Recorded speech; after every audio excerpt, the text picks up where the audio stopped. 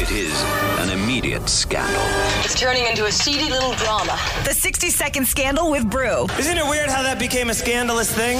What's up, Amelia? What's going on today? All right. So I like this guy, but I mean, he's educated. He's financially stable. He's a great listener, but still single. What's going on here? Oh, think it's too good to be true? Yeah, I'm kind of confused here because he's a catch. Dude, and I'm just wondering why nobody's caught him. I just don't understand. Unless you're getting Patrick Bateman vibes, I'd hit him up. Sounds like you might have found a good one. Hey, here's a question for you. Maybe you have some hunches. If a dude is handsome, educated, has money, but still single, what could be the problem? 1-888-970-4278 or at The Brew Show.